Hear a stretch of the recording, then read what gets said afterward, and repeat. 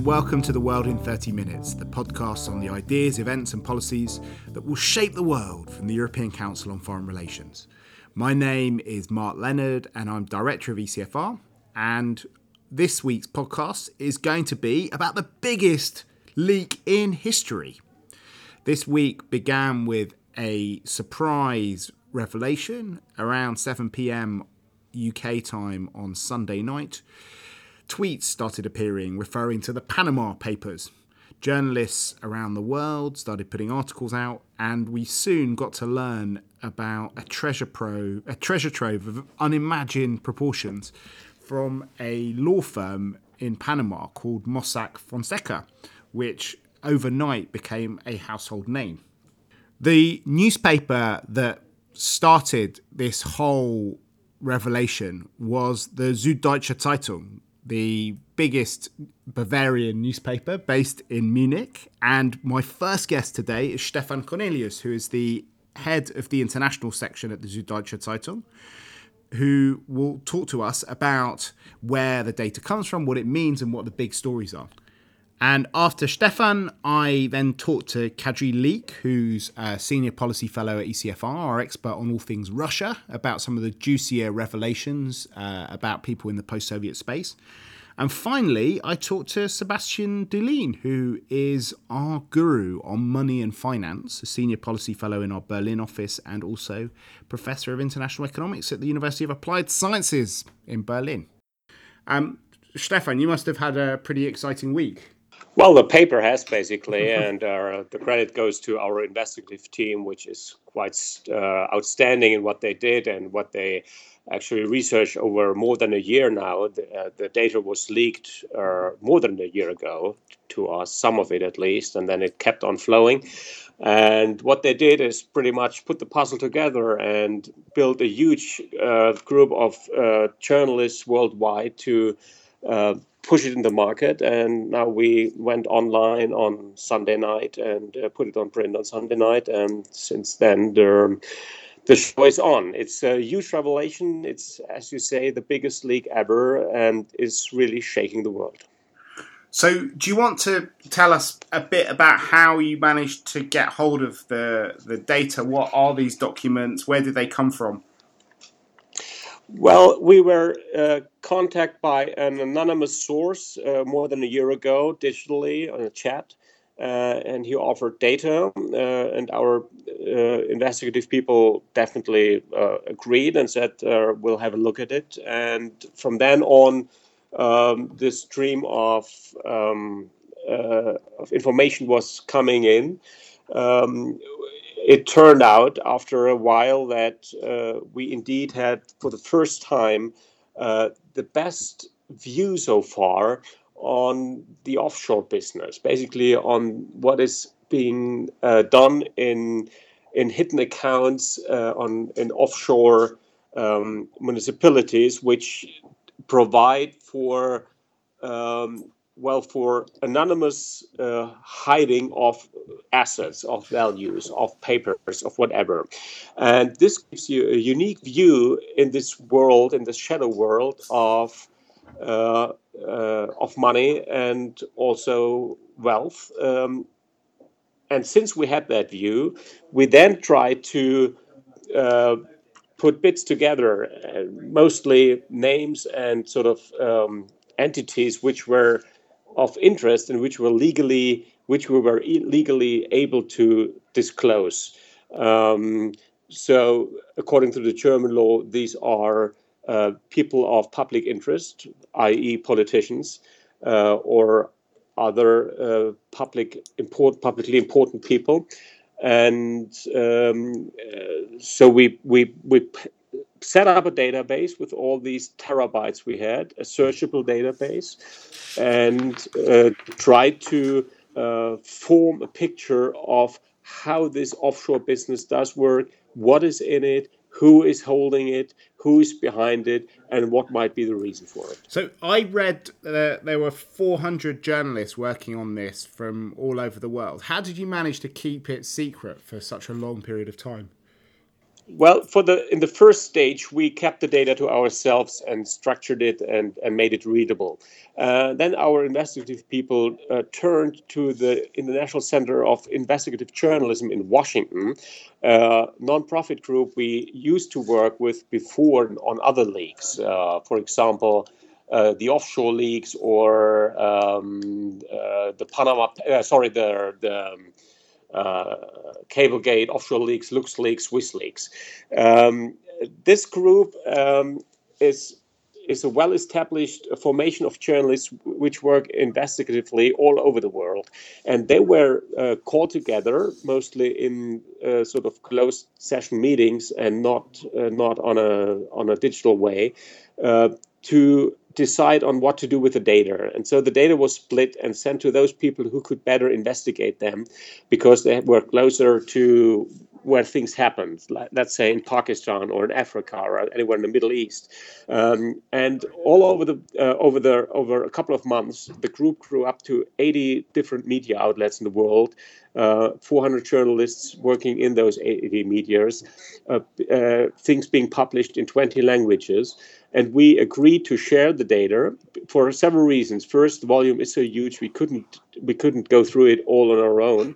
And secondly, working in a group makes research much more effective, but also safer. And it's not about safety of Western media. We are talking about safety of media in countries which might not be where exposing things like that actually comes with a threat. So how James Bond-like was the whole operation? Because, I mean, we've learned a lot about Snowden and what happened to him, and there have been documentaries made about that. Was this something where there was a lot of kind of secrecy and intrigue? Actually, not as much as one might think. I was amazed myself that this consortium of international journalists, investigative journalists, actually kept quiet for so long, even though it was a rather big group of 80 people or 80 media. But in the end, they met twice. All the data was shared digitally, but encrypted. And all the communication also went via encrypted email accounts. So that's all of James Bond, which was there. And definitely the final phase was then, in the end, the most important when we confronted those who were addressed in the leaks. When we confronted them with the material and asked the questions which needed to be asked. And I think it's a journalistic duty to confront those who are accused with the accusations, and they had a chance to react. The most visible accusation or confrontation was with the Icelandic Prime Minister, and we all probably saw that video where he learned that we knew about his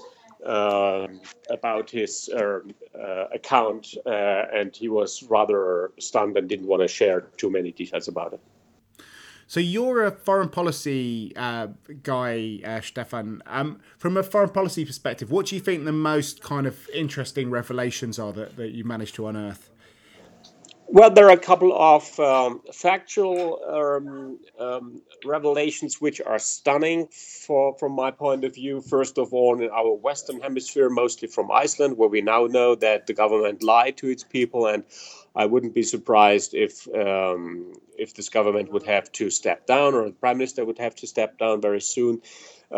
Secondly, I'm not that amazed that in rather undemocratic countries all over the world, we do find a very strong connection between assumingly illegal money and non-democratic governance forms. So the less oversight there is, the less control, the less check and balances we do have in political systems, the likelier it is that you find very high-ranking people from those countries being involved in dubious money schemes. So Vladimir Putin's one of the names that came out with it. Which are the other ones that you think are particularly... Vladimir Putin didn't come up personally, and this is very important to state, but we do have a very strong paper trail leading towards Vladimir Putin, to his immediate environment, to his closest friends and allies, and where we do now establish proof that there is an enormous amount of money going through those accounts, but none of those accounts really bears the name of the Russian president. This is very important. So the direct link is not there, but definitely the link towards his inner circle. And one is definitely assuming where are those people having all that money from, and what are they needed for? And are there other ones? Well, the Pakistani prime minister's family is involved. We do have a couple of minor cases in Europe, a lot of African cases, which will come up over the next days and weeks. Tomorrow we will publish information on the Assad family and its offshore activities. There's a lot of in Latin America happening. We do have the new Argentinian President Macri, which is causing huge outrage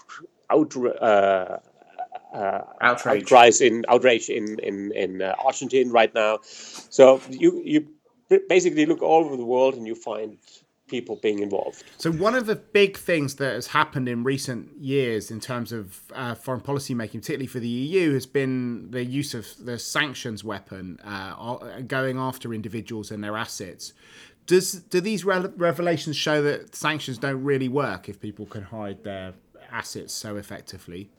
It is one of those things we can now learn, that sanctions can be bypassed. I mean, we all knew that they can, and now there is proof that they were bypassed. North Korea, the Assad family, many more countries which were punished with sanctions.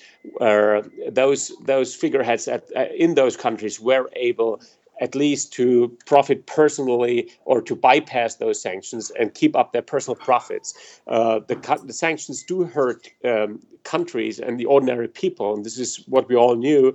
Now there is proof on the other side that sort of the rich and powerful can maintain their paths to their bank accounts. However, what probably the most valuable political impact might be is that we again now managed to expose those safe havens, that we, after very successfully limiting illegal money hiding schemes in Europe, in Switzerland, in Luxembourg, in Liechtenstein over the past years, now world opinion and world observation is turning towards the other safe havens, and this is Panama. We are talking about other Caribbean countries, and there will be many more to come. And what do you think is going to happen now? Presumably you're going to carry on publishing more stuff in the days and weeks ahead, and letting off lots of different bombs in different political systems as a result of it. But what do you think is going to happen in terms of the kind of bigger political consequences? Well, at least there is an opinion forming now, at least in the West and Western Europe, or also probably in the G20, that this kind of money hiding has to be stopped or has to be controlled much better. Now, there is a limited way to influence, let's say, the Panamanian jurisdiction. We can't tell them to change their laws. So if they provide for those operations, we can't stop it. But what we can do in Europe and probably in most other Western democracies, we can stop those middlemen from offering such options. And now we're talking about banks, we're talking about lawyers. We probably have to impose much stricter laws on transparency issues. And so the legal threat is the one thing, and the other thing is now the threat of being exposed, the threat of being dragged out in the light. And since this leak now proves that your account is not safe, I guess a lot of those people who are hiding their money will have a second thought on whether this is a good idea or not. Okay, well, it's been a pretty exciting week for you so far. We'll look forward to seeing what you have to reveal over the next few weeks ahead. Thank you very much for talking to me, Stefan. So that was Stefan Cornelius from the Süddeutsche Zeitung. I'm now going to talk to Kadri Leek from our Wider Europe programme. Kadri, you've been chewing over some of the revelations in the newspapers about the Panama Papers. What caught your eye? We heard from Stefan just now about the Putin stuff. Is that something that you noticed? Yes, I did notice that, but I'm not really surprised at all. It has been talked about for a long time that Putin probably has lots of money in the West, not directly traceable to him, but to middlemen who are close to him. And Sergei Raldugin, his cellist friend, sticks out in this context. But also, it has been striking, of course, to follow the debate in Russia as well as in Ukraine. It's deep contrast, where everyone in Ukraine is discussing the revelations about Poroshenko, then no one in Russia is discussing what has been said about Putin, except in alternative internet-based media. But state media is basically neglecting the whole issue or dismissing it as anti-Putin plot. So maybe for those of us who haven't had a chance to go through all of the findings, so what did you find out about Poroshenko in the papers? Well, the most damning fact about Poroshenko is that in 2014, August, when a Ukrainian army was encircled in Ilovaisk, he was busy creating a shell company. It's actually unclear whether that was himself or someone else. He has said that he doesn't manage his business assets himself since he was elected president. So it could be that the whole story is a lot more innocent than it looks. But still, the vigorous interest that Ukrainian society is taking in it is very telling, especially if you compare it to the silence in Moscow. So what has the Ukrainian media been saying? Well, Ukrainian media has been raising questions about the appropriate nature of such interactions and whether or not these go together with Poroshenko being a president, and remind you, questions about Poroshenko's business interests and potential clashes with his political duties has been the topic in the society for a long time, and there is some mounting frustration in Ukraine about the corruption issue not being addressed in ways that society thinks is appropriate. So that clearly gave another push for all those discussions. It is actually also interesting to think, and here, Mark, actually maybe you can help. I've been wondering what will be the effect of Poroshenko exposure to the Touch referendum, or Cameron's name being mentioned to the Brexit referendum.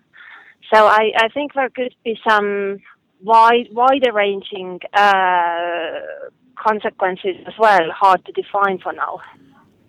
Yeah, no, it's a good question. I mean, so far the British debate is only just getting started about the fact that David Cameron's father, Ian Cameron, seems to have made some money helping people minimise their tax bills by using some of the former British territories. But there's obviously no evidence that he did anything illegal, but people are asking whether the money that was raised through these things helped to put Cameron through the highly prestigious Eton Public School, and whether the £300,000 that he inherited from his father when he died a few years ago might have been made through these sorts of methods.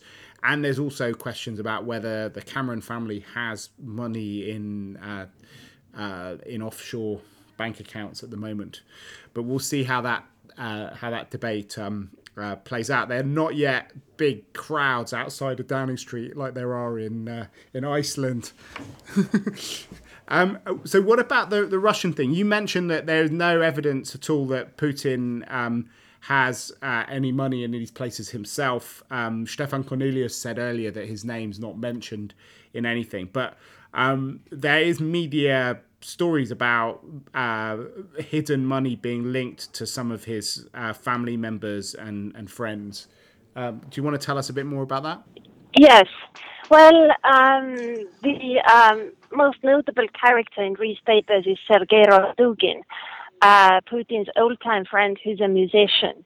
And he's an exception among the Putin's inner circle, at least as I know it.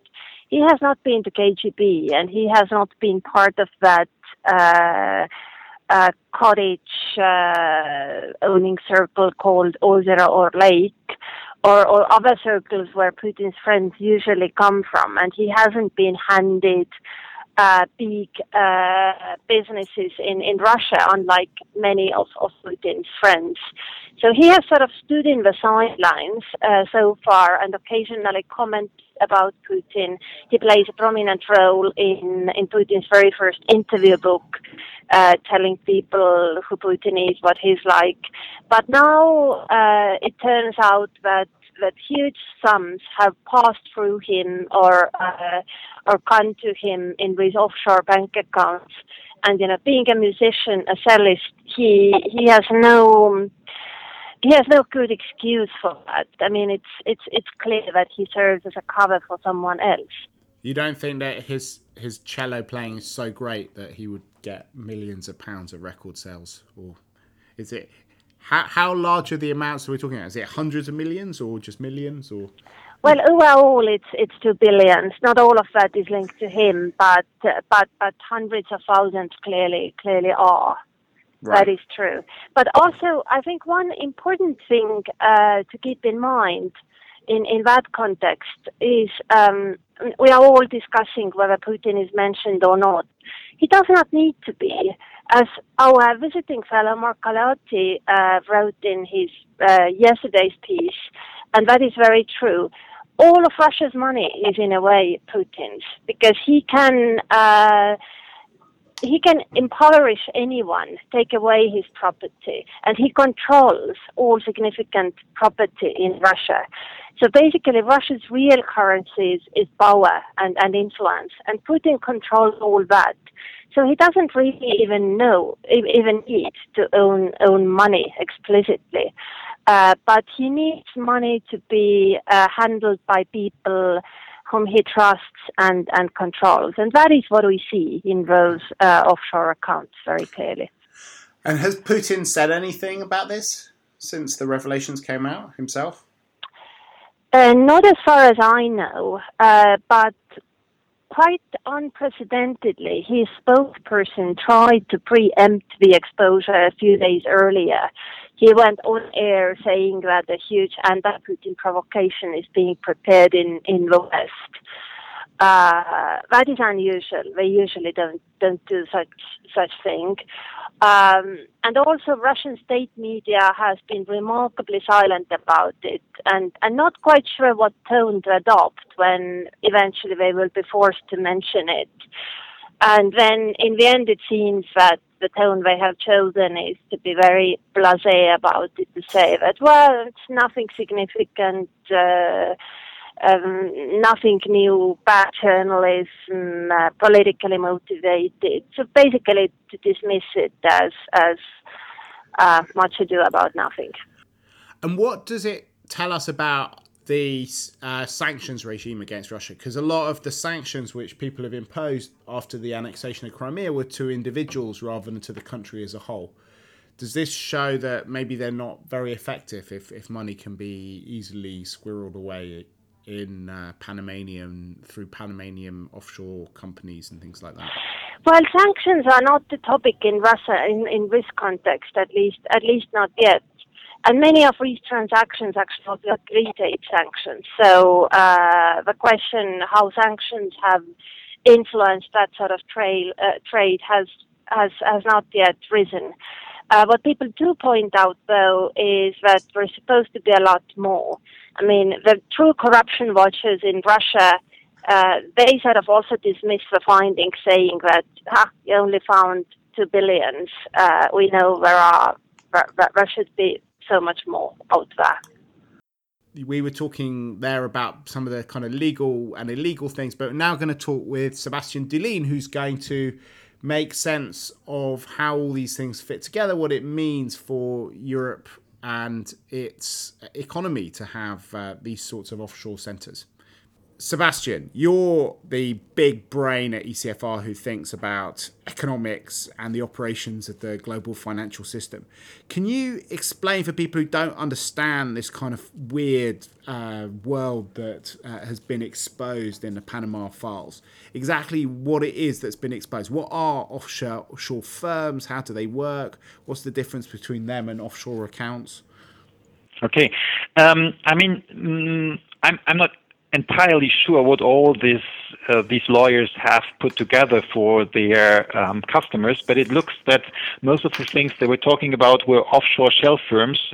These are offshore corporations which do not have any real economic activity where they are based. They are usually used to hide or conceal the actual ownership of certain assets. Ownership and control of assets, and this is why they are set up. So it would work that you own an offshore company in Panama, and in order to set this company up, you call this law firm, and they provide everything you need for that. It would be set up in a way that your name doesn't appear when anyone is doing business with this company. So ideally, they would hire you a nominee director who signs everything what you want, and sometimes they even have nominee shareholders which have another agreement with you that they have to do what you want, but you don't appear on any of the papers for this firm. Sometimes they deliver you with blank documents for that firm. They are pre-signed by the director, so you can put in whatever you want later. And then, in this way, you have a company, and no one knows that you are the owner and beneficiary of this company. So one beneficiary, one advantage is that you can be anonymous. Presumably the second, though, is that you can pretend that economic activity that happens in a country with lots of tax is actually happening in a place with little tax. Yes, you can do that as well. And these are shell corporations which have, let's say, a more legitimate use. Sometimes you have shell corporations where you say, well, we come from a country where taxation really is too high that we can do proper business there. Regulations are too high, and in a way, the tax laws of some developing countries are that if you would follow them all, you pay more than 100% in tax, and obviously this is not feasible. So you set up a company which then owns the business, and in a way, the profits are then taxed in a low tax jurisdiction. Some of these things are done and are provided also by other jurisdictions, but there's a difference. Like Panama is very secretive about who owns and who controls the company. And usually, if you set up a shell company, let's say in the Netherlands, it would not be legal that you have nominee directors and nominee shareholders who appear on the paper but never do anything, and you just use them like puppets. However, these things are accepted in some of the jurisdictions like Panama, and this makes these jurisdictions very attractive for people who really, let's say, don't have a completely legitimate interest in running these corporations. So if you wanted to try and quantify the amount of economic activity that's going on from these through these different channels, because for Europeans who have large welfare states and have a kind of way of life that's centered around having the public sector delivering various public goods for ordinary people, tax is a really big deal. What are there figures for the amount of activity and wealth that is hidden in these sorts say entities? It's extremely difficult because these activities are hidden, and then you have, let's say, you have a scale between things which are completely legal and which are becoming illegal. For example, if you have some kind, they call these things patent boxes, where you have a shell company where you put your patents in, and then your own company, the other company is charged, a certain fee to use these patents, and then the fee goes to low tax jurisdiction, even though production and sales are, let's say, in the UK. So that's what, say, Starbucks or Amazon. Starbucks Starbucks is a good example. IKEA has obviously a similar structure. These things are. You can question their legitimacy, but many times they are legal. They are just the result of the tax rules the OECD countries have written, and then, well, it becomes a sliding scale where you get outright illegal by, let's say, using incorrect transfer pricing or even write invoices for exports which never happened, and so on. So it's really difficult to estimate these things. The OECD is saying that they published in 2015 in a report where they were saying that these transnational operations for corporations they cause a loss of 100 to 240 billion annually in tax revenue. We have some estimates for Germany which say, well, it might be up to 100 billion for Germany alone, but frankly, we don't know. And especially we do not know how much taxes are avoided for, well, the rich, the elites in developing countries, so you sometimes have very high tax rates. And we clearly do not know how much drug money or money siphoned off from budgets from developing countries are sheltered and hidden in these structures. So what's the highest number then?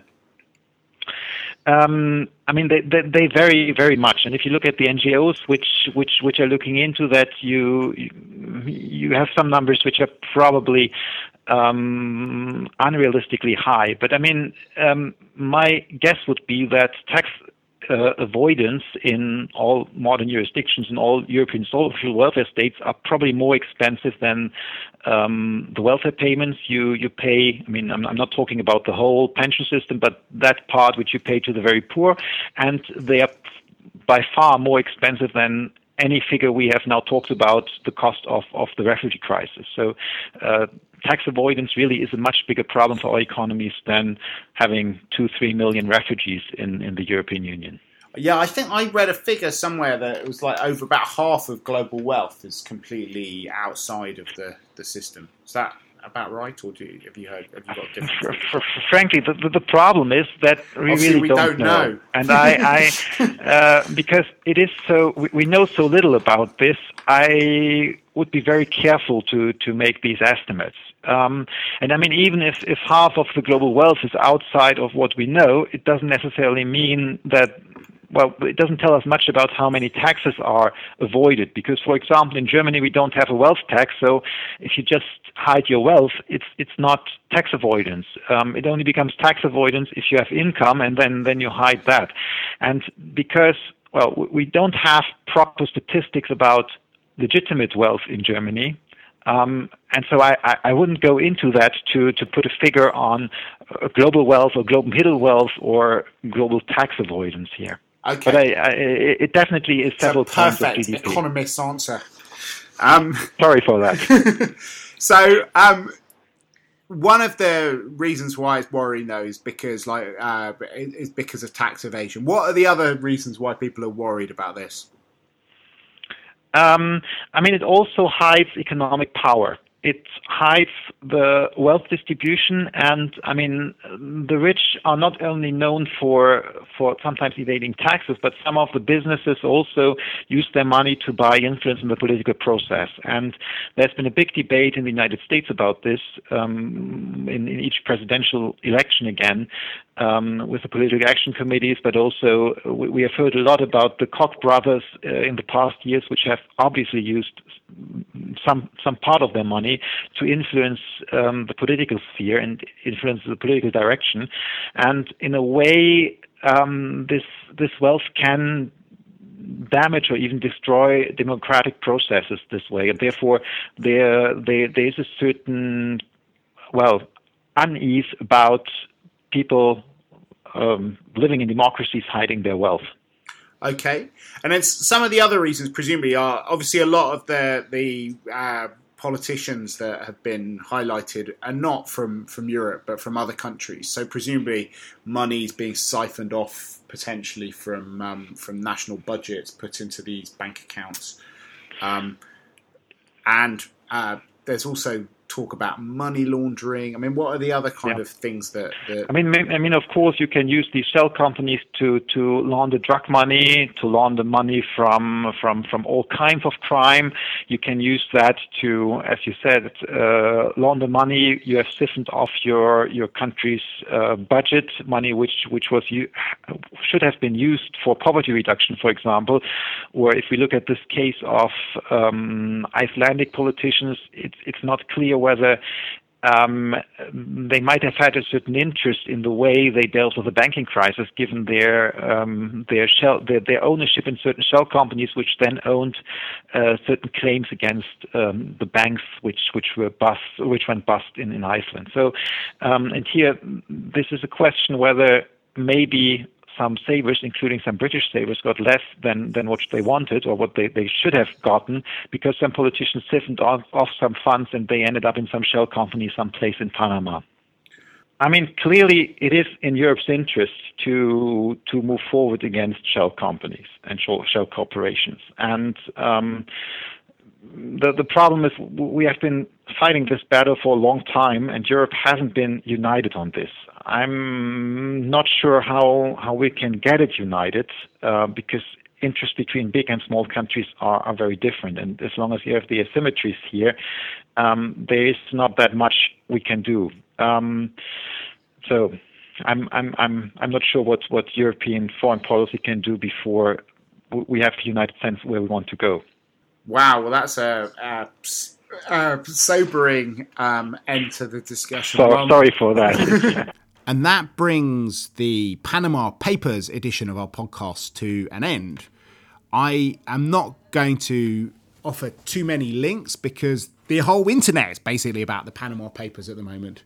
But if you do go to our website at www.ecfr.eu/podcasts, you will find link to the article by our visiting fellow Mark Galeotti on the Panama Papers and how corruption really works in Russia, which was referred to by Kadri Leak when we spoke to her. There's also a fun piece in Wired which talks about how the Süddeutsche Zeitung got hold of the papers and the sort of 007 type activities involved in getting them up there, which gives you a bit more background on our conversation with Stefan Cornelius. And there's also a chance for you to leave comments. And we'd also like you to go to iTunes if you've got the time and the inclination. And hopefully you can review the podcast, rate it. And if you really enjoy it, you could do the same on SoundCloud, because if you talk about it and tweet it and rate it, hopefully other people will find it and will be able to enjoy it as well. But for now, from Stefan Cornelius, Kadri Leak, Sebastian Dilin and myself, Mark Leonard, it's goodbye. The editor of our podcast is Katarina Botel-Atsinaro and our researcher is Ulrika Franke.